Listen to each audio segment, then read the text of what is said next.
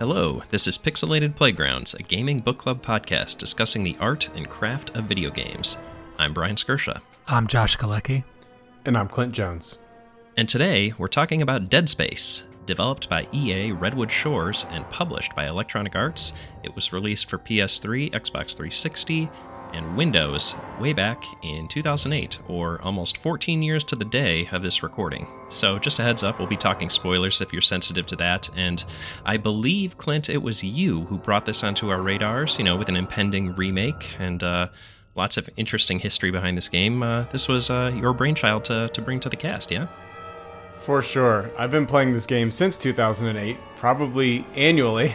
Oh, wow. So this is one of my favorite games. I was super excited to get everybody else to try it since you guys hadn't tried it before. So yeah, I played it maybe the first hour of it a long time ago, and there's a couple things that stuck with me about it, and they are still the things that I think stick out most to me now.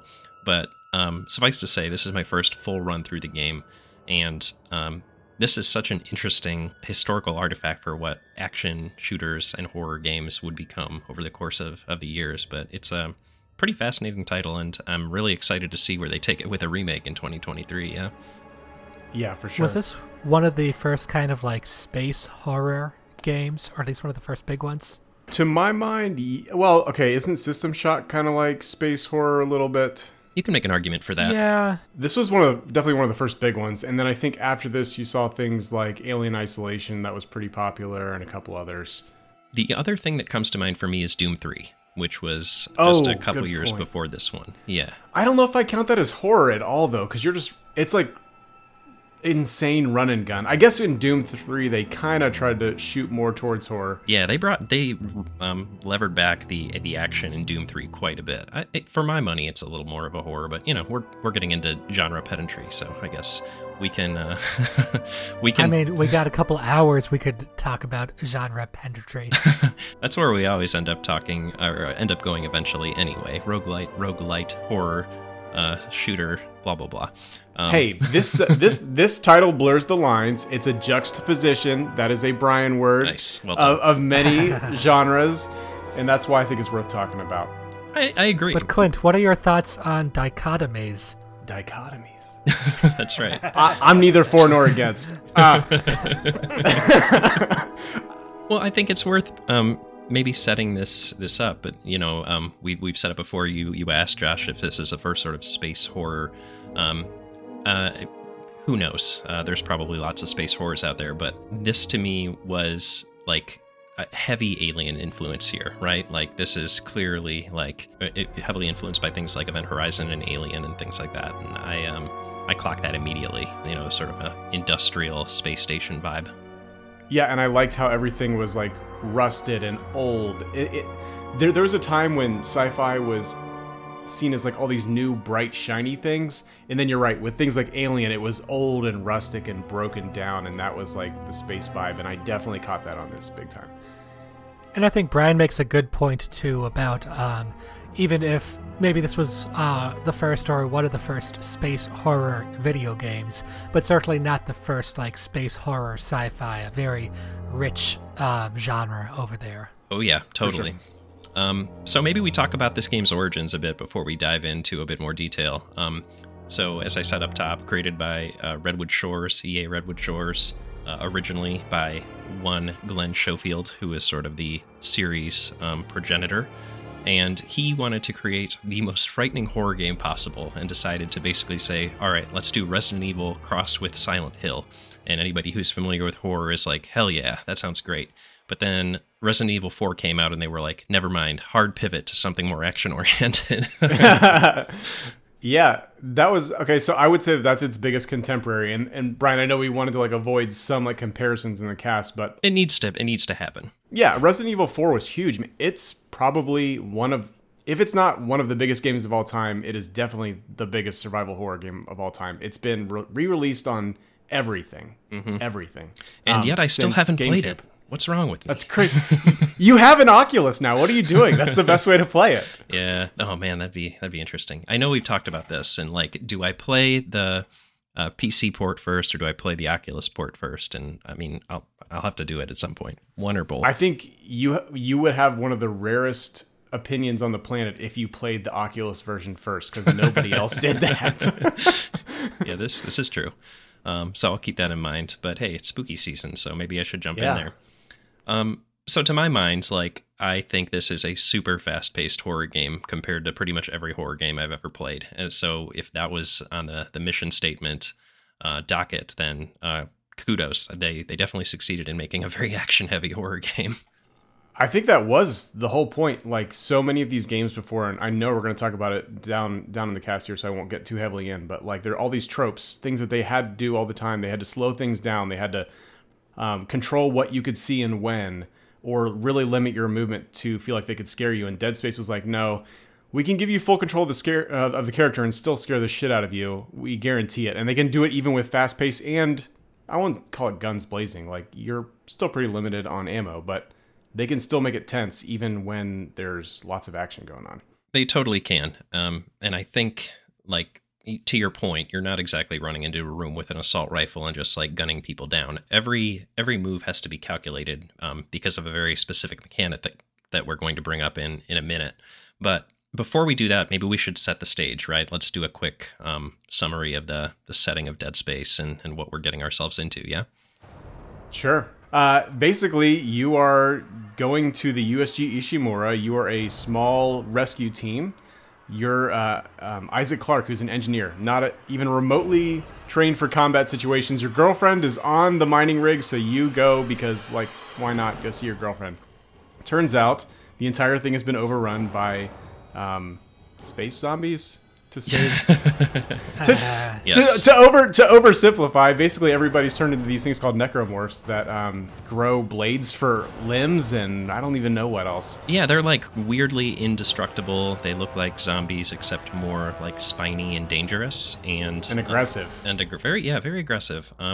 So yeah, a couple quick things to add. You sign up for this mission because, as you mentioned, your girlfriend Nicole, and it is specifically a rescue mission. Like, there is shit going wrong on the Ishimura. It's a long-tenured spaceship, aka a planet cracker, which basically is the job of these ships is to go around the galaxy and mine planets, basically strip mine planets. And This is set 500 years in the future to the date of the launch, basically 2508, so Earth is in a bad spot, but we can still strip mine the shit out of other planets. And we have to, because as I understand it from the lore, there's not much left to strip mine off of the Earth, because it's basically out of stuff. Yep. So humanity expanding. Katamari came around and just rolled all the stuff up. Yeah, actually, sort of deeply like end state capitalist scenario we're dealing with here. Like, the extraction has perpetuated long enough into the future that we destroyed the Earth, and now we're doing it to the rest of the galaxy. Hooray. And then if you read further deeper into it, there's two main factions at play here. There's EarthGov, I guess three, the major corporation CEC that does all this stuff, and then there's also this cult called Unitology that are basically the three main powers at play here. And something to do, we won't spoil it too far, but something to do with the necromorphs and what causes that is a heavy tie into the Unitology cult and all this stuff too. So you see all these like groups come at bay with each other throughout this whole thing. Well, you'll get into the story later on. What you get into pretty much immediately in the game is the combat. Now, I think it was interesting you guys were talking about this as a very fast-paced horror game, survival horror game. I kind of came at it almost like it's an action game and a kind of like slower action game, because I think one of the interesting design choices they made is that Isaac, the guy you play, he's an engineer. He's not a soldier or anything like that, but he turns very slowly. I think it was a very deliberate decision to heighten the tension, and I think that worked great, because when you hear something, you can't just snap, look behind you, and see what's there. You gotta slowly turn the camera to see what's going on there. So if you look at his rig, the dude looks like he weighs about 3 tons. That giant freaking suit he wears that's supposed to be taken out into space. So that does make sense. Yeah, he's basically a human bulldozer. Like, he is. Yeah. We didn't mention the rig up top, but the resource integration gear, or rig, is something every character in the game has. But Isaac's is the engineer grade version of it, and it's basically the Iron Man suit, like Mark 1, the one he made in the desert. I would like to bring up off the top that this was one of the most innovative design decisions they made right here. The whole no HUD thing. So this was very much not a thing in 2008. So instead of a health bar, you have an indicator on the back of your rig that shows how much health you have. When you want to see how much ammo you have, you don't see it until he pulls up his weapon, and there's like a little heads-up display above his weapon. Like, these are little things that keep the screen clean so that you can see all kinds of spooky shit instead. Even the things like the menu system or the map would be pulled up, and it gets pulled up in front of Isaac, and you can like rotate this holographic map in front of him to take a look around. But it's not you looking at the map, it's Isaac in the world looking at the map. I thought this was like probably the thing the game did the best, and I think it still has done it better than almost every game we've seen to date, to be honest.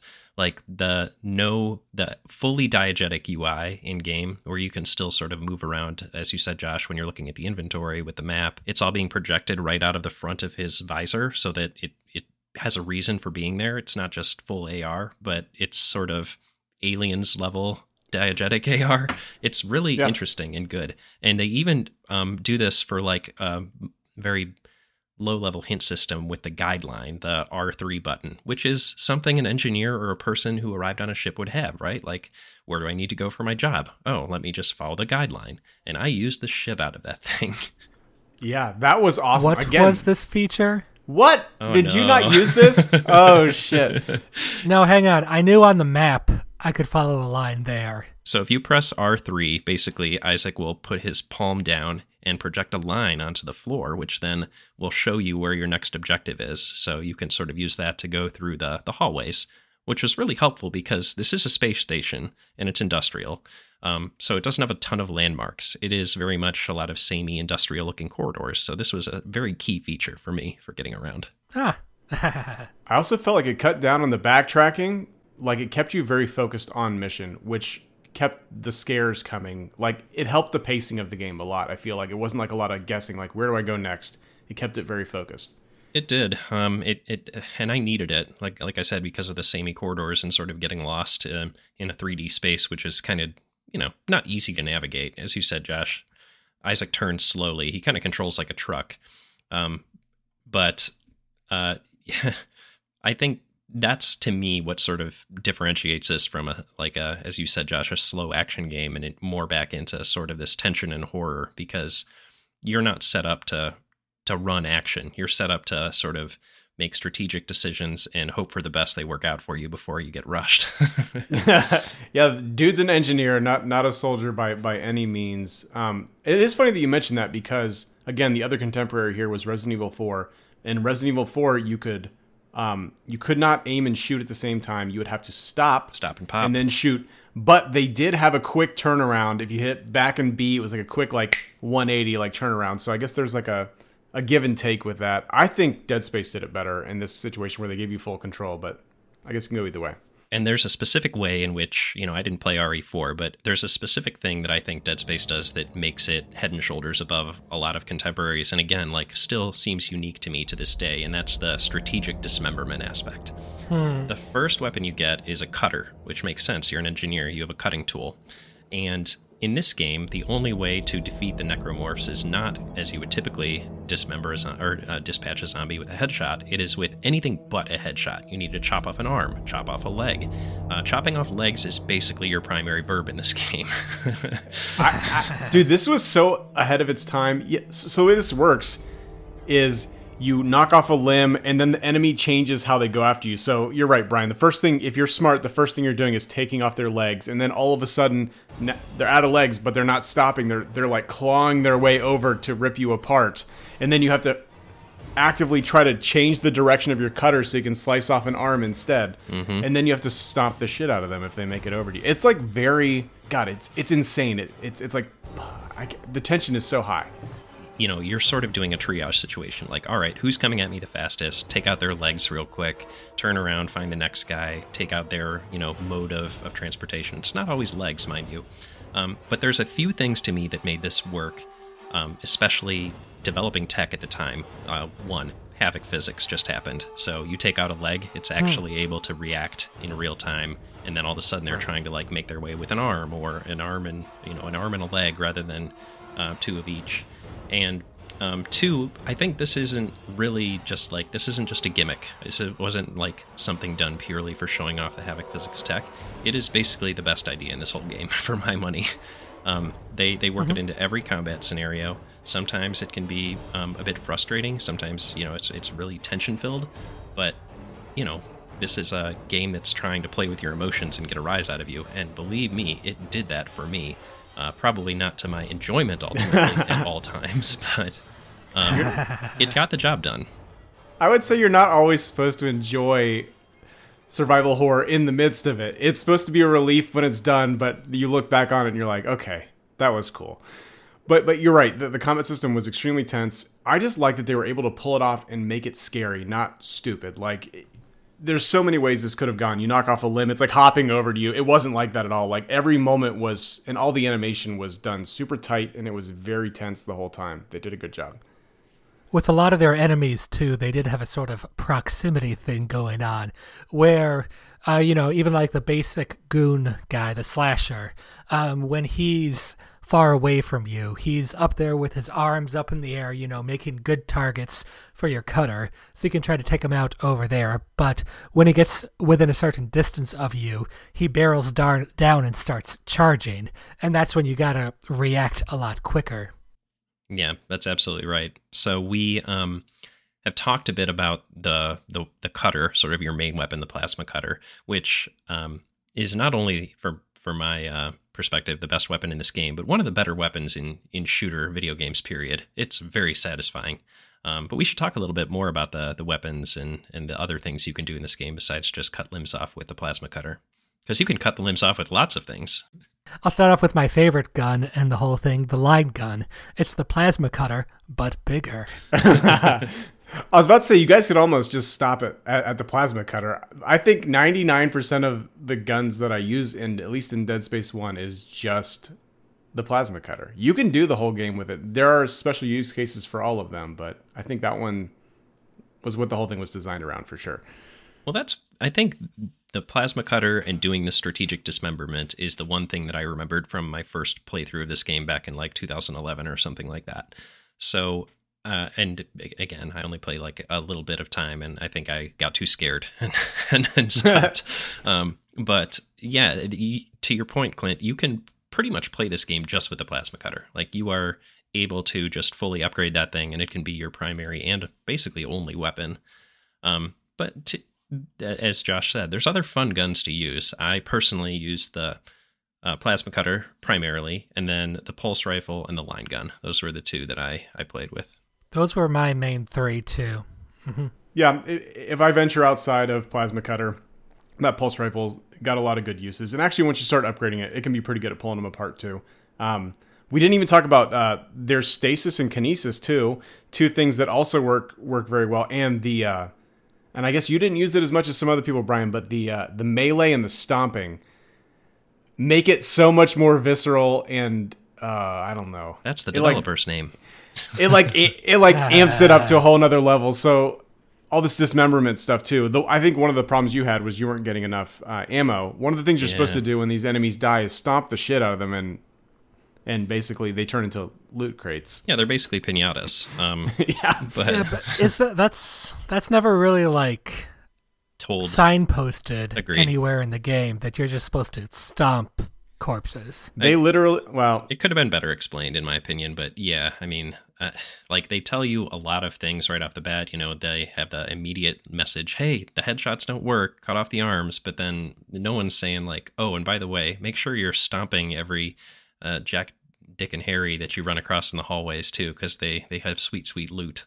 Yeah, either way, like, eventually, once Clint told me, that helped a lot, but I think for how much tuning this game went through with, making sure you were on the edge of your seat with regards to resource management, I did feel like that needed to be told to me at some point.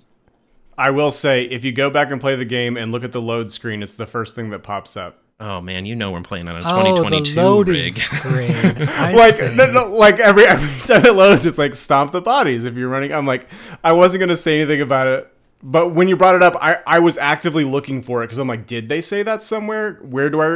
How did I learn that? Like, I was wondering. So this is a weird little like game design thing that I think should be implemented across the board. And let me know if I'm totally off base here. But if you're playing an older game, like say a Skyrim or a Morrowind or something, they do have interesting and useful stuff on those load screens. Dead Space 2. But nowadays you have SSDs, and that shit flies by instantaneously.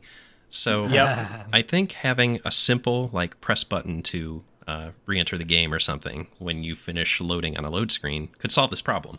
But no one was thinking about that back in 2008. Back in 2008, you're like, oh my God, I've been here for 2.5 minutes and it's still loading. Reading the same paragraph 100 times. Yeah, things have changed a little bit. Again, this game came out 14 years ago. Things are a little different. But anyway, I do think that that's one of the main things that they don't outright say. Everything else, like the cutting off of the limbs, I was counting those because I was wondering how many times they talked about it. They write it in blood on the wall when you first pick up your plasma rifle, and if you miss that, a guy yells it to you in an audio log, and if that doesn't work, then one of the videos that you can't miss because it's the guy that you're talking to will tell it to you. So like some of those things are over-explained, and some things are maybe not explained enough, but At the end of the day, like that one was gotten across to me fine. And, you know, I think, like I said, this game has varying success with how it does those types of things. But the cutting off the limbs thing was, you know, strategic dismemberment is an unmitigated win for me for this game. Yeah. Yeah, that was a lot of fun. And you guys mentioned the space zombies before. I never made the connection that, like, you strategically dismember zombies, too, just in the head. And this is just relocating that dismemberment zone. Yeah, if you take off their heads, they're going to keep coming. Like, the game almost, like, I feel like there was, like, almost no damage done when you take off their heads. Almost as if they were trying to say, like, yeah, this isn't what this game is about. Don't bother with that. At least for the slashers, they are blind then, and they start wildly swinging around. I mean, Clint, you probably have a strategy for dealing with each enemy, having played this game annually. Yeah, I never take off the head. If they're far away from you and you take out the head, then they just start slashing and stumbling around until they find you. Can they hit each other at that point? Not sure. Interesting.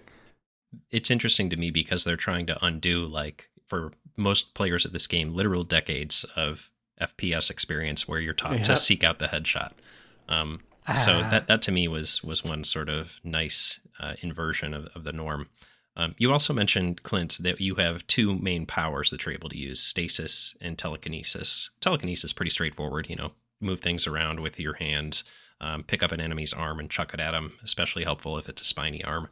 But stasis, to me, this is really cool. I think this is interesting in that it's a bullet time effect that affects only enemies. It's bullet time located entirely in the locality of an enemy, which is cool. Like it's basically the slow spell, except, you know, spacey. Cooler than slow.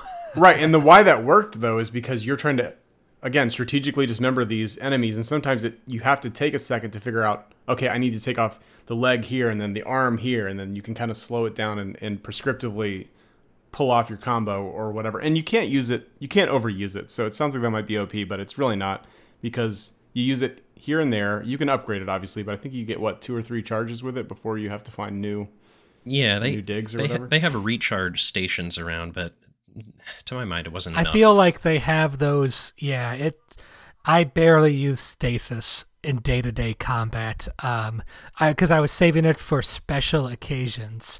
It's my, a little bit of a get-out-of-jail-free card, but that would mean I'd never try to use it. And I took half damage from, I lost half my health with this encounter, but well, I saved that stasis around. I feel that if stasis was a recharging power, like you get 2 or 3 uses of it per 5-minute block or something like that, then I would have used it. Because as a gamer, I'm not trying to hoard that resource. I'm like, well, it's filled up now, so I've got to use it. Otherwise, it's just sitting there being wasted.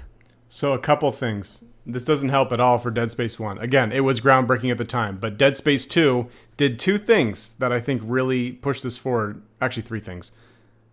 in the first game, Plasma Cutter was, I felt, the main thing, right? They made every gun useful and impactful in Dead Space 2. But Stasis is a rechargeable. It recharges over time, exactly like you just mentioned. And then the Kinesis, that felt like they amped it up 1,000 times over. Like you could throw their, I guess, what do you call it, their blades back at them and basically pin them to the walls with them. It felt so much more impactful and deadly in Dead Space 2. I feel like that was maybe a miss. But again, for all the things that they did groundbreaking, like you can't expect the world of them all in one shot. They had to learn some lessons and try it again. And that's exactly the thing is, from what I understand, like Dead Space 2 is probably like unequivocally the superior game.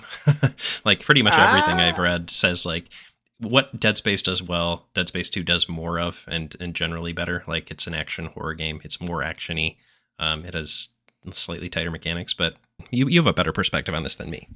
I literally have played both way too many times, but I think the set and setting of the first one is superior by far. Interesting. So, I mean, that's the one we're talking about, so I'm glad to hear that.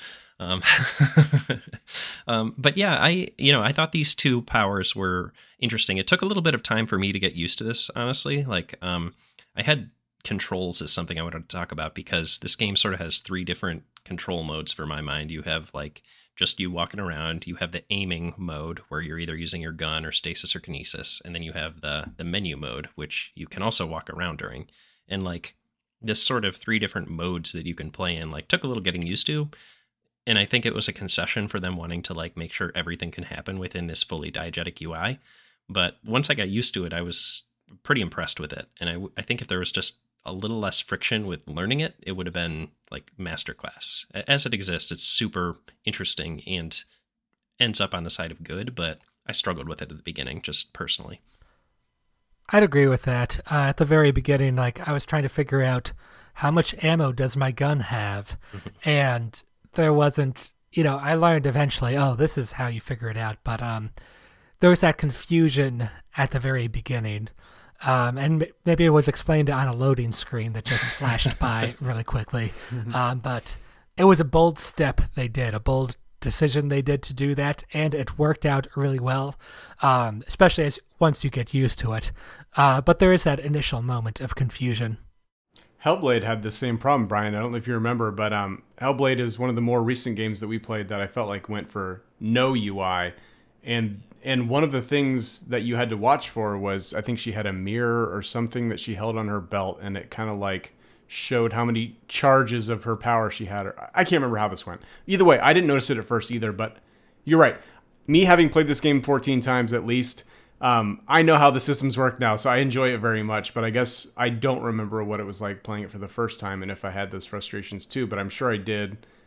Long term, the no UI is a really cool touch. Short term, I guess it can be a little frustrating. Well, it's something you just need to learn a bit. And like nowadays, I think you would have a little bit more tutorialization around that or something, for better or for worse. But I think it's absolutely like, Josh, as you said, it's something that was worth doing, like for whatever frustrations it may have caused, it also ended up being one of the most interesting things about the experience for me. So leave that where it is, I guess.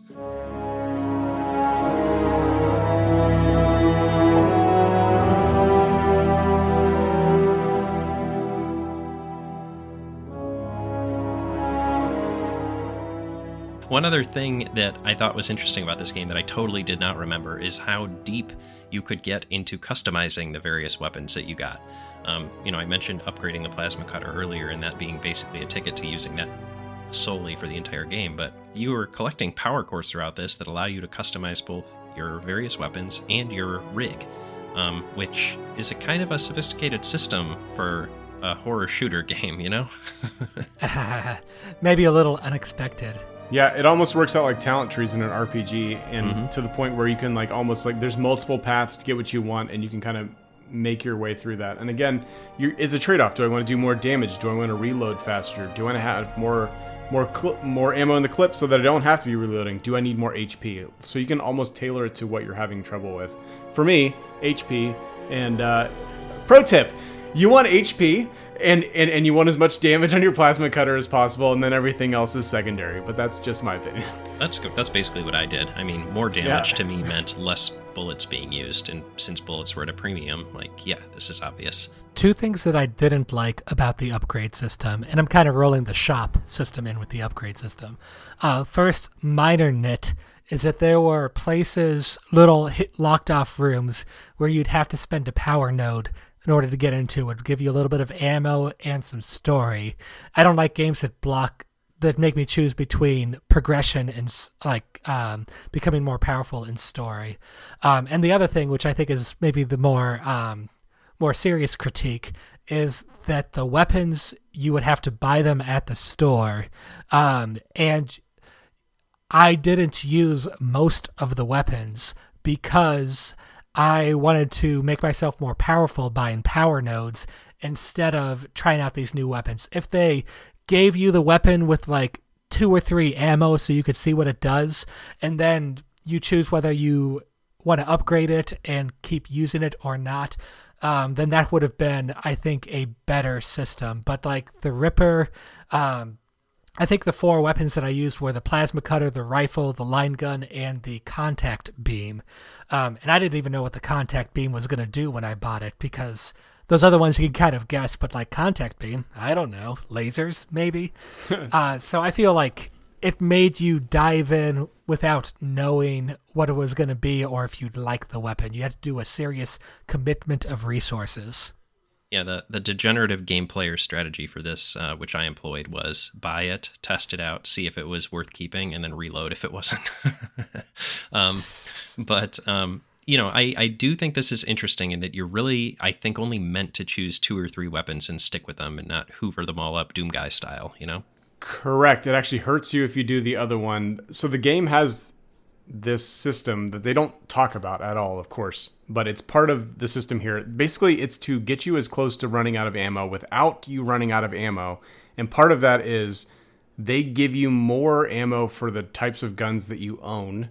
So it's better off to not buy weapons you're not going to use than to buy them at all. Which is, again, why I do plasma cutter only runs, because I know it's not going to be just plasma ammo, but it'll be mostly plasma ammo. But if you're buying other things, those things pop up more often. And Josh, I think I know exactly which room you're talking about. There's a room in medical that's right by a bench, and you put a power node in there, and you get an audio log. I think that's the only room where they lock story behind a power node door, by the way. It's the one I chose to do that. I'm like, oh, let's see what's behind this door. Oh, those fuckers are hiding story behind here. I'm pretty sure that's the only one in the whole game, because that is the one you're talking about, right? I'm pretty sure, yeah. Right by the giant MRI machine. Yeah. See, again, I've played this game way too many freaking times.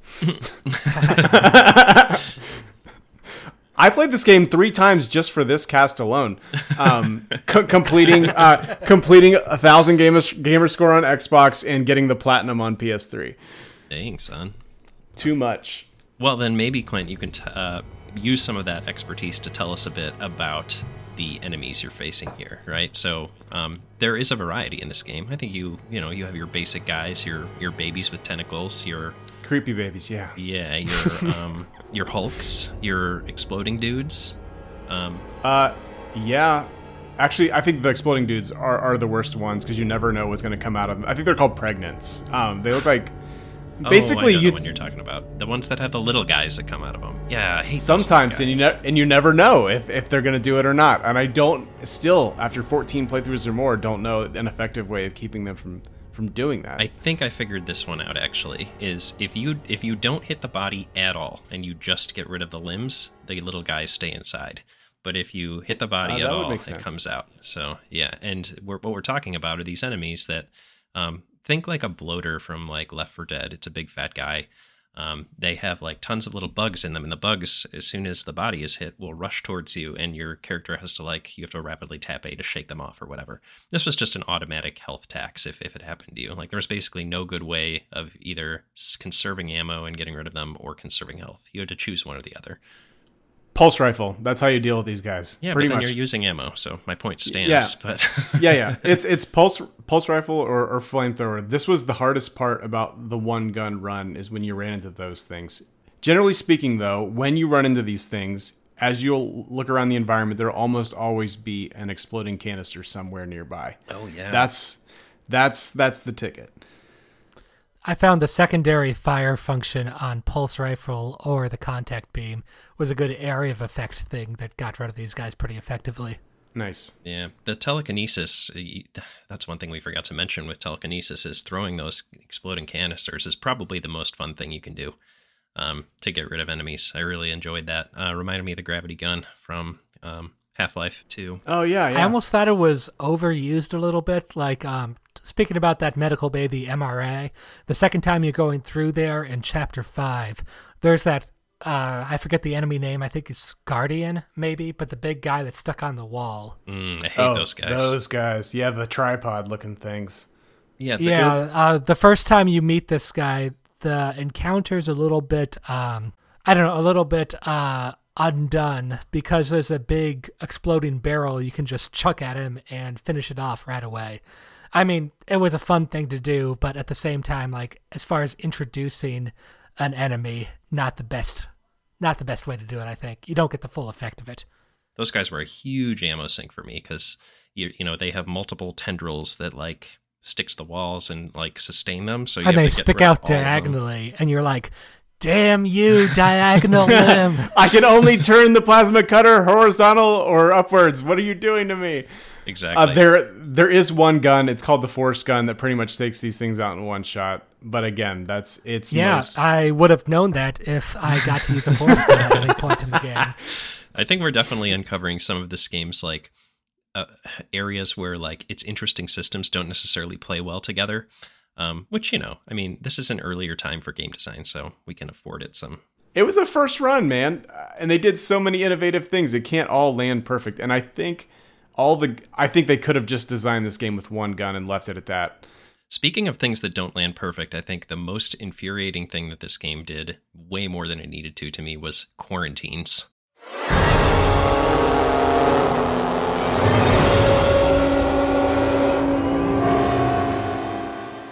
Motherfucker, the whole damn place is contaminated. Why are we quarantining me now? Because it's inconvenient for you, and that makes more sense for level design. So you're absolutely right. It really was just like, let's lock you in with way too many dudes and way too little ammo with no warning and no health. And this is what made me the most cranky about this game while I was playing it. But, you know, after a little while and sort of understanding, like, if I could go back and, like, prepare a little bit or something like that, like, yeah, I was able to get around it, but it just, I don't know if I suck at this game or if I wasn't, like, reading the writing on the wall that all of a sudden I was going to be locked in a room with way too many monsters or what, but I did not enjoy that aspect. I don't think they normally signpost the quarantines. There's a couple of occasions where they do, but in general, they trap you in there unexpectedly to ratchet up the tension. And ratchet it did. And not to, again, bring up sequels, but there's a couple different parts in the sequel that they purposefully do this to you as a joke, and then they don't put any enemies in there like, gotcha. So there was one time early on where it was a decontamination room, and I thought that was pretty funny because at the end they like flashed up a sign that said, "Thank you for cooperating." And it's like, okay, yeah. If that's what I just did, sure. But no, there was a time on the bridge too where there's like an alien in the escape pod, and he's struggling to get out, and your buddy just launches him into space. It's like, okay, don't have to worry about that guy anymore. Yeah. Oh, wait, you didn't finish the game, did you? Slight foreshadowing there. No, I got to chapter 6, so I got about halfway done with it. It's an important part of chapter 9, I gotta be honest. Yeah, let's put up the spoiler alert right now and talk about this, because I thought that was a really elegant, like, little bit of foreshadowing, because as you eventually, what happens is there is a military ship that comes to rescue the Ishimura, and they pick up that escape pod that you just mentioned, Josh. And let's just say, as you enter that chapter, you are sending someone on your crew, Kendra, is sending a panicked message saying, "Don't open the escape pod, don't open the escape pod." Guess what they did?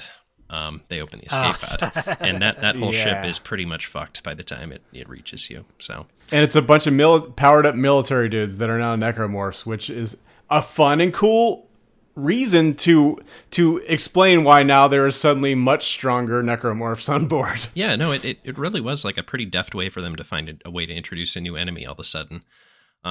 But it was a cool chapter, like getting to a new ship, and I liked that aspect of this. And maybe while we're on the topic, we should talk a little bit about the story a bit more, because we've talked a ton about the mechanics that are present in this game, but it does have a story that I think it ebbs and flows with how well it does its own sort of pacing and storytelling. But it's interesting, and I think more so than the story and the plot of this game being interesting, the world that it's in is interesting.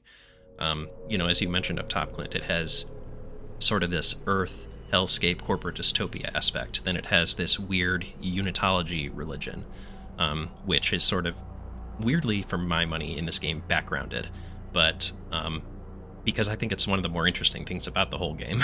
But I don't know. What did you guys think of the story? I thought it was a great world with a story that was kind of poorly told. I think they did a thing where they almost drop you into it and kind of just let you draw your own conclusions. They don't really flesh it out until you saw how this goes. There's like 5 games and multiple movies, anime, whatever. They built this out afterwards, like you said with Halo. But in this game particularly, they do not hold your hand. They kind of just drop you right in the middle. And I think they leave it vague on purpose a little bit, at least in the first title. But yeah, there's a lot going on here, and I think it could have stood to be explained a little bit more. I guess there's 2 things that we're trying to talk about at once here, and maybe I want to put a fine point on like what's going on. There is, to my mind, there's 2 things happening. There's the immediate plot of the game, which is the cascading failures going on in the Ishimura that Isaac is sort of running around putting out fires for and trying to save himself and the rest of his team. And then there's like the whole background where there's evidence of an alien civilization called the Marker found on Earth. That causes a religion to be founded. That causes them to eventually infiltrate the crew of the Ishimura. Big spoiler alert right there. It's basically the hinging plot reveal of the game. And what you're doing out on the Ishimura is the crew of the Ishimura is trying to get to the original, or they're trying to bring the Marker to its place of origin, yes, so that something can happen. Clint, help. We're close. We're close. Basically, Unitology thinks this is a religious artifact, and what it really is fucking everybody's life up. It's turning these people into necromorphs and causing these massive problems. And then, of course, there's again, they don't explain this too much. I think they explain more about Unitology in this one than they explain about any of the other factions. Mm-hmm. That all gets massively explained throughout the rest of the series, but I don't really think it hurts by not fully knowing what's going on with the cult. Cult is bad. Alien stuff is bad. That's all you need to know for this one, basically. I agree with you that it's like not super well explained in this game, but I tried to at least like, look into like what is present on the page for this game and what is there. And from what I could piece together from both my own playing the game and from some YouTube deep dives is Unitology, basically Altman. I don't remember Altman's first name, but he was sort of the original prophet. He was apparently an unwitting prophet. And he, per the Dead Space novel, is a space martyr. He was a whistleblower, and his whistleblow became the prophecy that Unitology was founded on.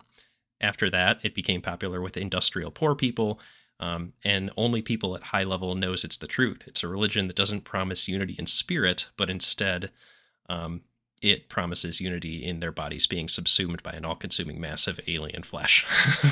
Yeah, and this is, I think, what like took it to the next level. In no zombie game ever has there been the dude that's like, let him eat us. This is Right. what God wants. But in this game, you never really knew. Okay, so you're right. There's cascading failures, and you don't. Obviously, the ship is old. Some of it's broke. Yeah. And then there's this Catastrophic event problem. Yeah. Mm-hmm. Right, but clearly there's other people at work here because everything is breaking. So there's sabotage going on too, and you have to figure out, well, who are these factions breaking down the ship and why are they doing it? Turns out you've got one guy that's breaking the ship down because he wants to crash this thing into the planet because he needs this to all go away because he realizes how bad this is. You have other people that are trying to help the virus spread, essentially, because they believe it's a religious thing.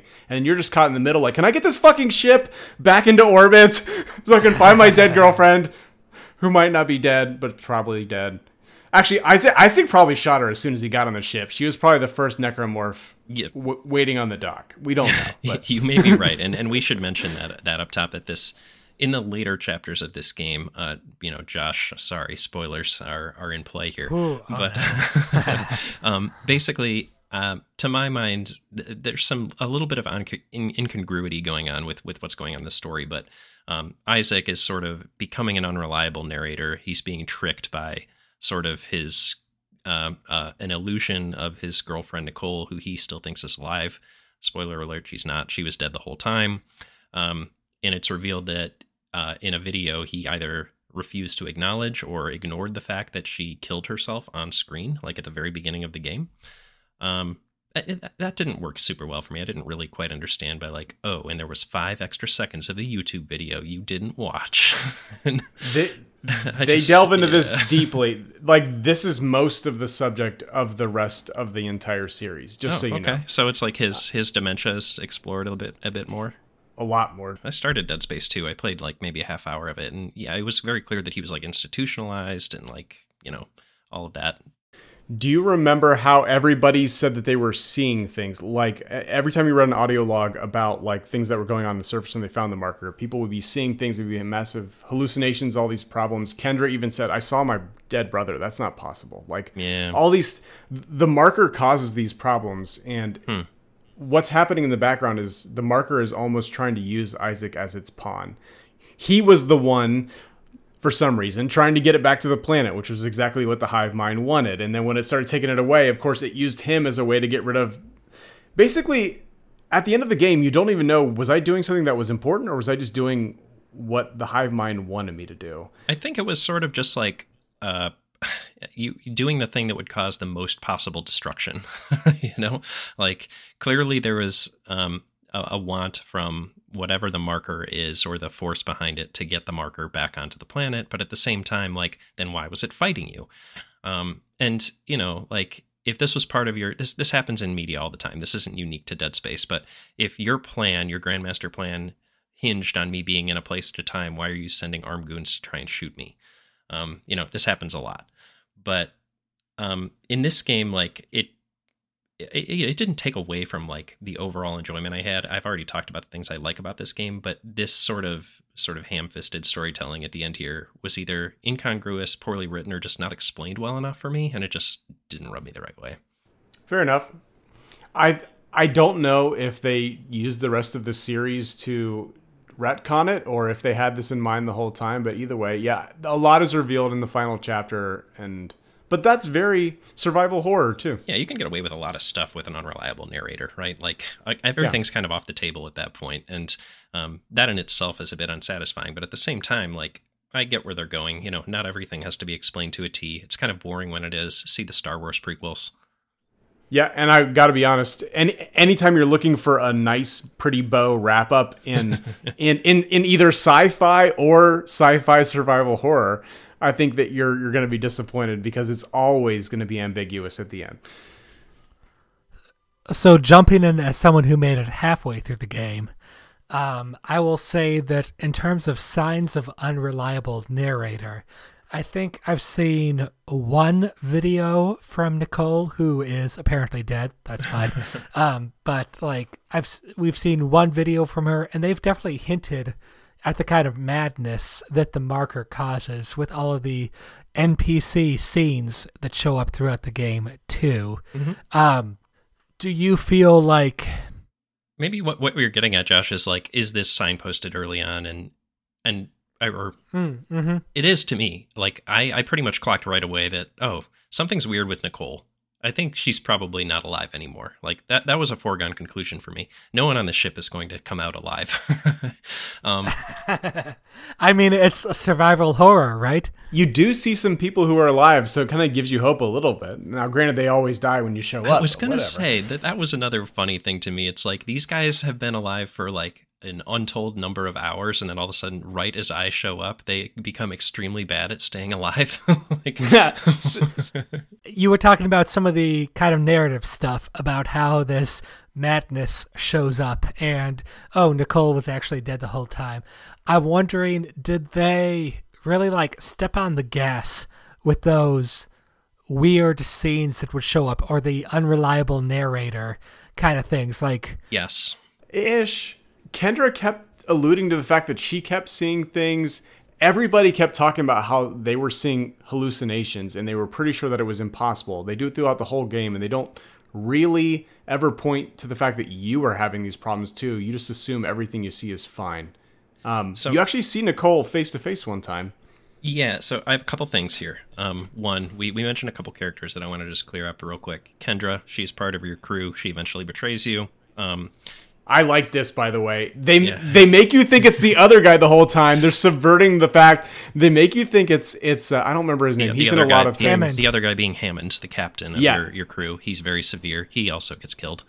Hammond's a baller. He's the best dude in the crew, but they make you think the whole time that he is Mr. Corporate Man that's trying to hide everything. Turns out Kendra's a bitch, and she's been lying to you the whole time, and Hammond's actually your homie. Yeah, Hammond is just trying to... He's in the same boat as you. He's just trying to get a job done. But he gets got immediately in probably one of the more... in the worst way. One of the more brutal death scenes of any video game I've ever seen. Like, we skipped over this. I have it in the notes to talk about the gore, but this game is really gory. Like, this is the type of game, like, your mom's gonna hate. And I think it actually had an ad campaign based on that. Your mom will hate this game. That's what Dead Space 2 whole ad campaign was. And they had videos of people's moms watching this, and they'd be like, why would you make this? I mean, that was basically it. Let's talk about the gore for a little bit, because I think this board goes between, like, extremely disturbing and absolutely hilarious. Because sometimes when you get hit or killed in this game, you will get an extremely bespoke death animation where, like, the exact body part that they got you on will just sort of explode like a crash test dummy or something. Like, Josh, do you remember playing in Baldur's Gate when you got a critical hit with Minsk and the enemies just exploded in a shower of body parts? Like, that to me happens fairly frequently in this game. I mean, what do you expect? It's a game whose core mechanic is epic dismemberment. Why did you think that they would stop that with the enemies? You obviously have to suffer the same fate here.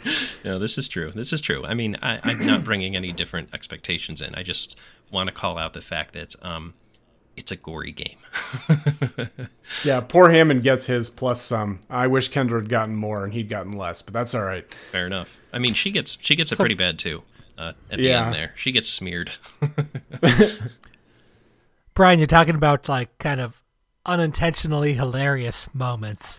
I think there's some times when you have a horror game and the horror bit of it works against the game bit of it. One of the moments I remember in this game is the ranged enemy that it was a creepy baby that had the 3 tentacles that came out and like shot poison at you or whatever. The first time they introduce this enemy, you find a surviving crewmate inside this locked quarantine room. And there's this whole scene where the guy's like, thank God you're alive. I need some help. Come save me. And then the monster attacks him, and there's a very, very gory death scene. And that's the horror bit. And the game bit about it is that after that, you turn to the right and you're like, oh, look, I found $20. That baby was holding cash. Yeah, who gave that baby plasma cutter ammo? But also, you drop kick the baby. If they grab onto you and you have to do the emergency animation, you basically drop kick a baby across the room. And let's be clear, it doesn't look like a baby. It looks like a football with a demonic scowl with 3 tentacles sticking out of its head. We're not sadists here. But clearly some of these necromorphs are. Yeah. But no, I mean, honestly, like, there's so much interesting stuff going on with this game, and I think a lot of opinions in video games in general tend toward hyperbole. Oh, this is the best game ever. Oh, this is the worst game ever. I think this game for me lands very clearly in like, yeah, it's pretty good. It did some really neat stuff, but there were also some parts that were quite poorly executed. I would counter that if you played this game in its time, you're coming to this 14 years after the fact when multiple games have been able to learn from the lessons that it put forward and do it better. I think for its time, this game was pretty good. Yeah. And you're right. I think if there's one thing that is improved in video games in the last, decade and a half, it's writing. The importance of writing, the importance of like having something that underlines the action that you're doing. And this game can benefit from that. So maybe one of the things I'm looking forward to in the next iteration. No, I kind of agree with that, is that this game was very innovative for its time. But maybe a lot of the things that you've seen elsewhere as well.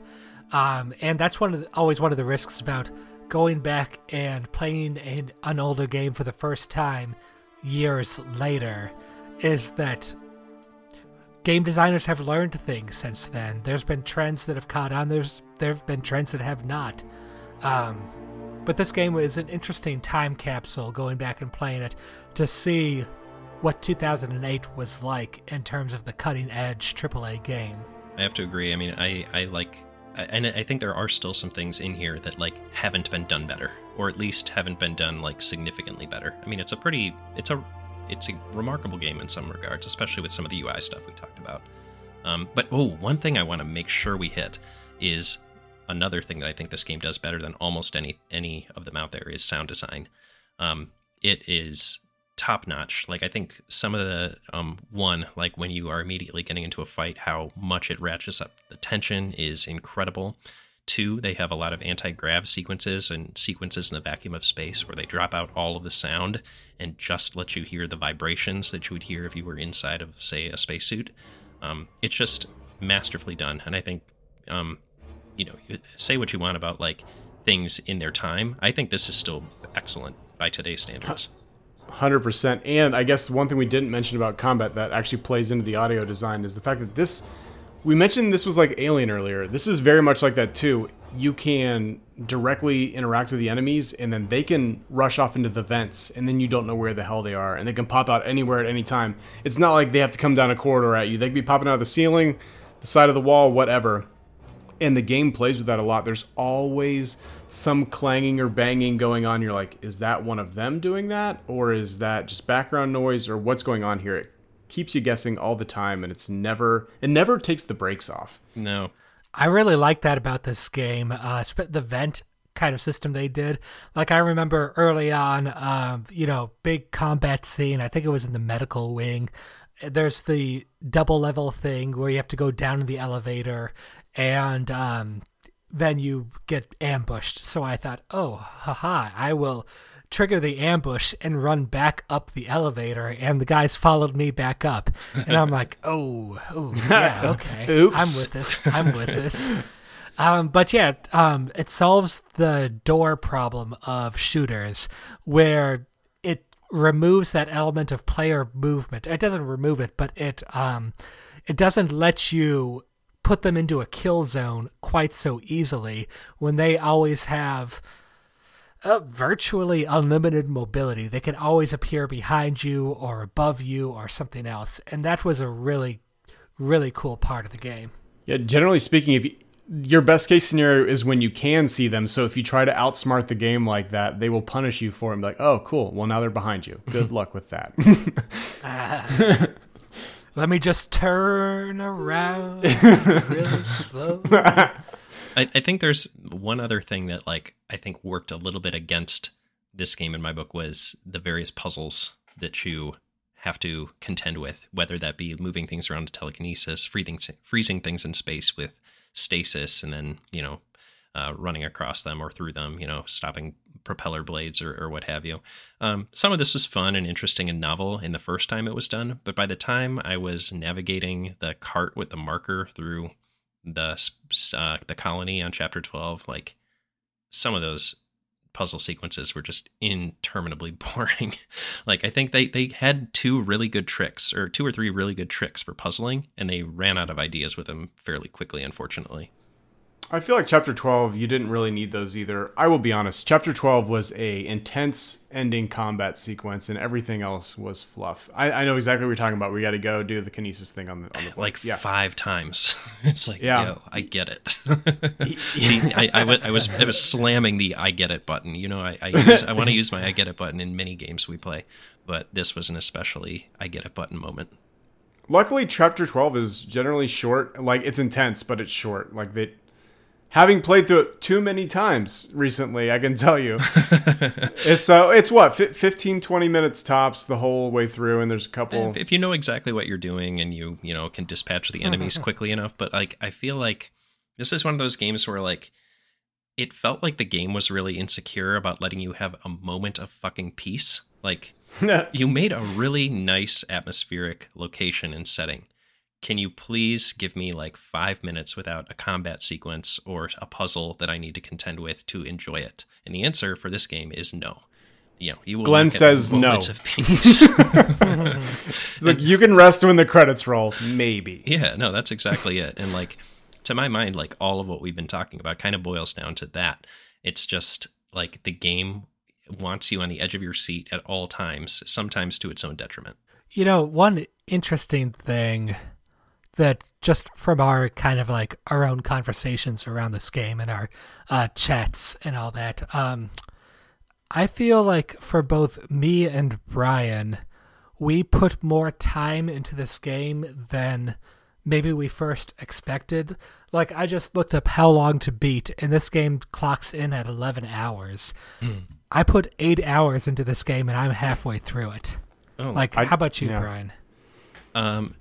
So, as you said, like I think my game playtime is at something like 11 hours, but my actual like in-game time in Dead Space, the game, is 16 hours. So I just died a lot. Maybe that's it.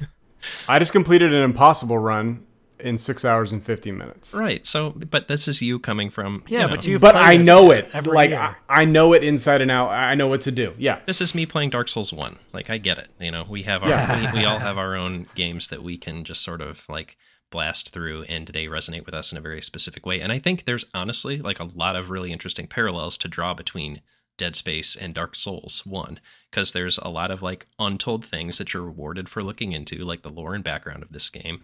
There's mechanics that are unexplained, maybe not to the level of Dark Souls unexplained, but they are there, and it rewards mastery. And it was a mastery that was hard won for me, but at the end of the day, I'm kind of glad I made my way through it and did it. I wouldn't have done it otherwise. I'm glad you brought up that perspective, because that was one of the reasons I joined the cast, was because I wanted you to make me play games like that. So I'm glad now I'm making you play my game that's like that.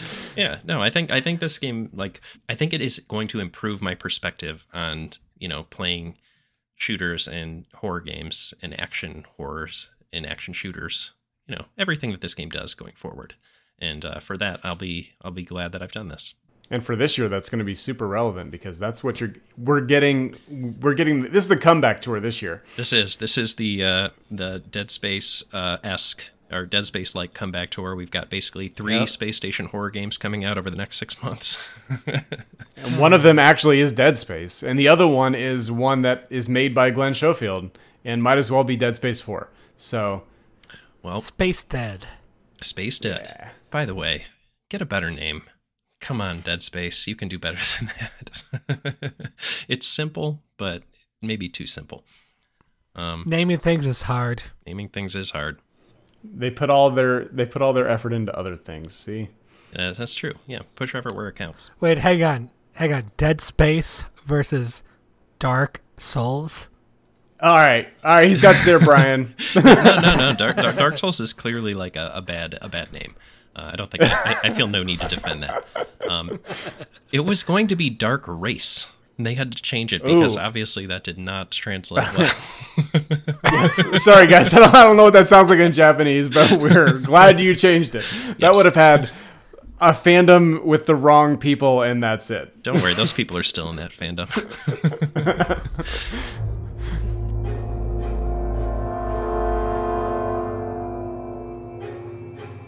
let's dissect this game with a 3-word review. Very well done.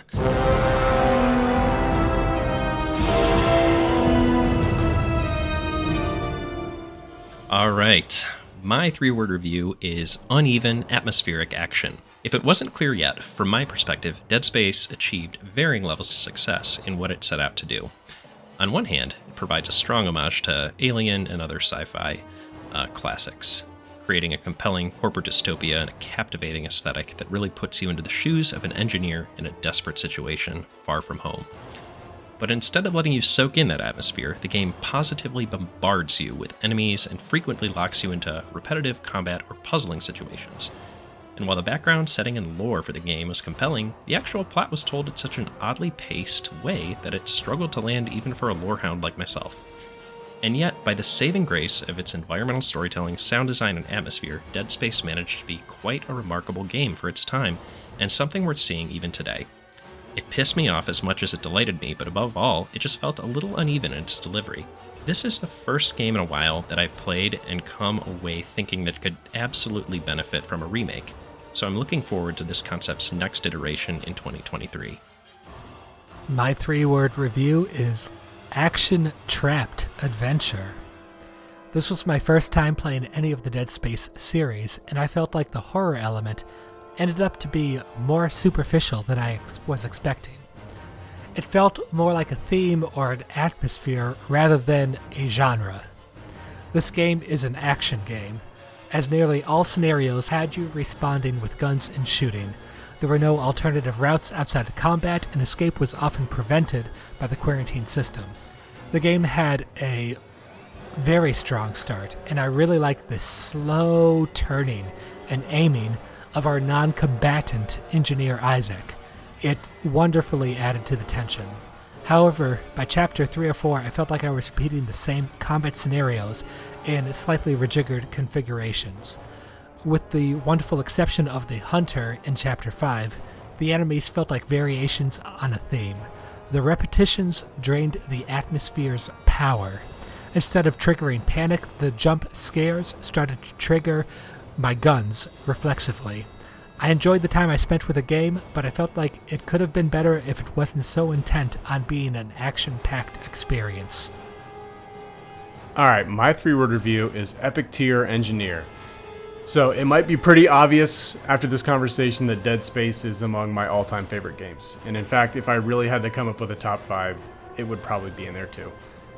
Yes, I like sci-fi, and yes, I like survival horror, but what sets this game apart from the rest of those probably has more to do with what it isn't than what it is. So for years, survival horror genre utilized subpar game mechanics like fixed camera angles or nerfed movement to control the setting and increase tension.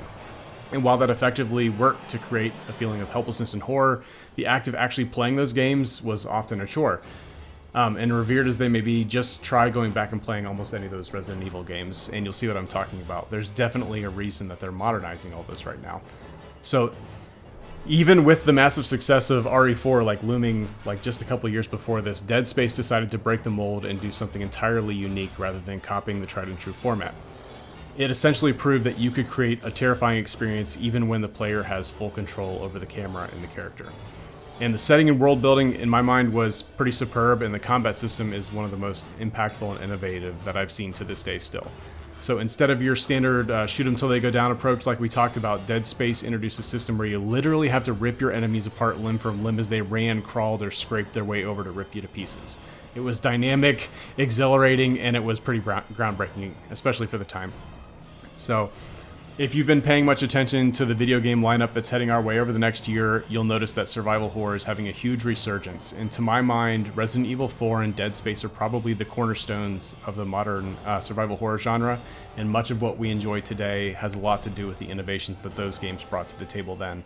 So if you haven't played it, don't let the fact that Dead Space is old enough to have a learner's permit keep you from giving it a shot. It was it was awesome then, it's awesome now, and I think it's a pretty groundbreaking experience whose impact can still be felt all the way from 2008. I agree with that. I'm glad I played this game. Agreed. I'm glad to have the industry perspective from something that was clearly a trendsetter. Thanks for bringing this to us, Clint. It was a well chosen game. Absolutely. I'm just glad I made you play. I made you play my Dark Souls. I guess that's how I say that. Exactly. Well, thank you for joining us on the journey of our favorite haunted house handyman, Isaac Clarke. And we want to say thank you for listening. And if you enjoyed this podcast, then feel free to share it with folks you think might enjoy it as well. If you want to get in touch, drop us a note at pixelatedplaygrounds@gmail.com or hit us up on Twitter at pixelplaypod. And for us here at Pixelated Playgrounds, I'm Brian Skirsha. I'm Josh Galecki. And I'm Clint Jones. Take care and keep on dissecting.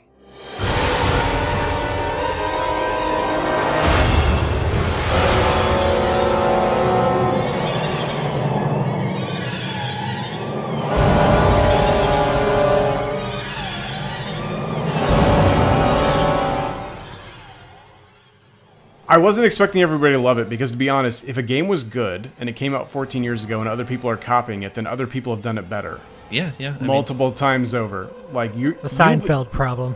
Yeah, you've already reaped the benefits of the I guess the ground that this game laid, and I guess that's probably why I have a deeper appreciation, because I think I did play this pretty close to when it came out. I think for me, a big difference was coming at the game, expecting more of a first-person shooter style kind of thing, like more action-y kind of stuff. I knew it was supposed to be a horror kind of thing, but I just learned that this game came from the System Shock 2 games, which is, I don't know, easy top 50 game for me through my life. I mean, top 50 doesn't sound like much, but I've played a damn lot of games, so no, I'm gonna count that for something. I put this on my top 5. That was a stake in the ground right there. I haven't played System Shock 2, by the way, but I did kickstart their campaign for the one that they've been remaking for the last, I feel like, 10 years. Hey, Clint, I'm remaking it too. Send me $50. Okay. I'll get just as much out of that as I did out of the last one, because it's still not here.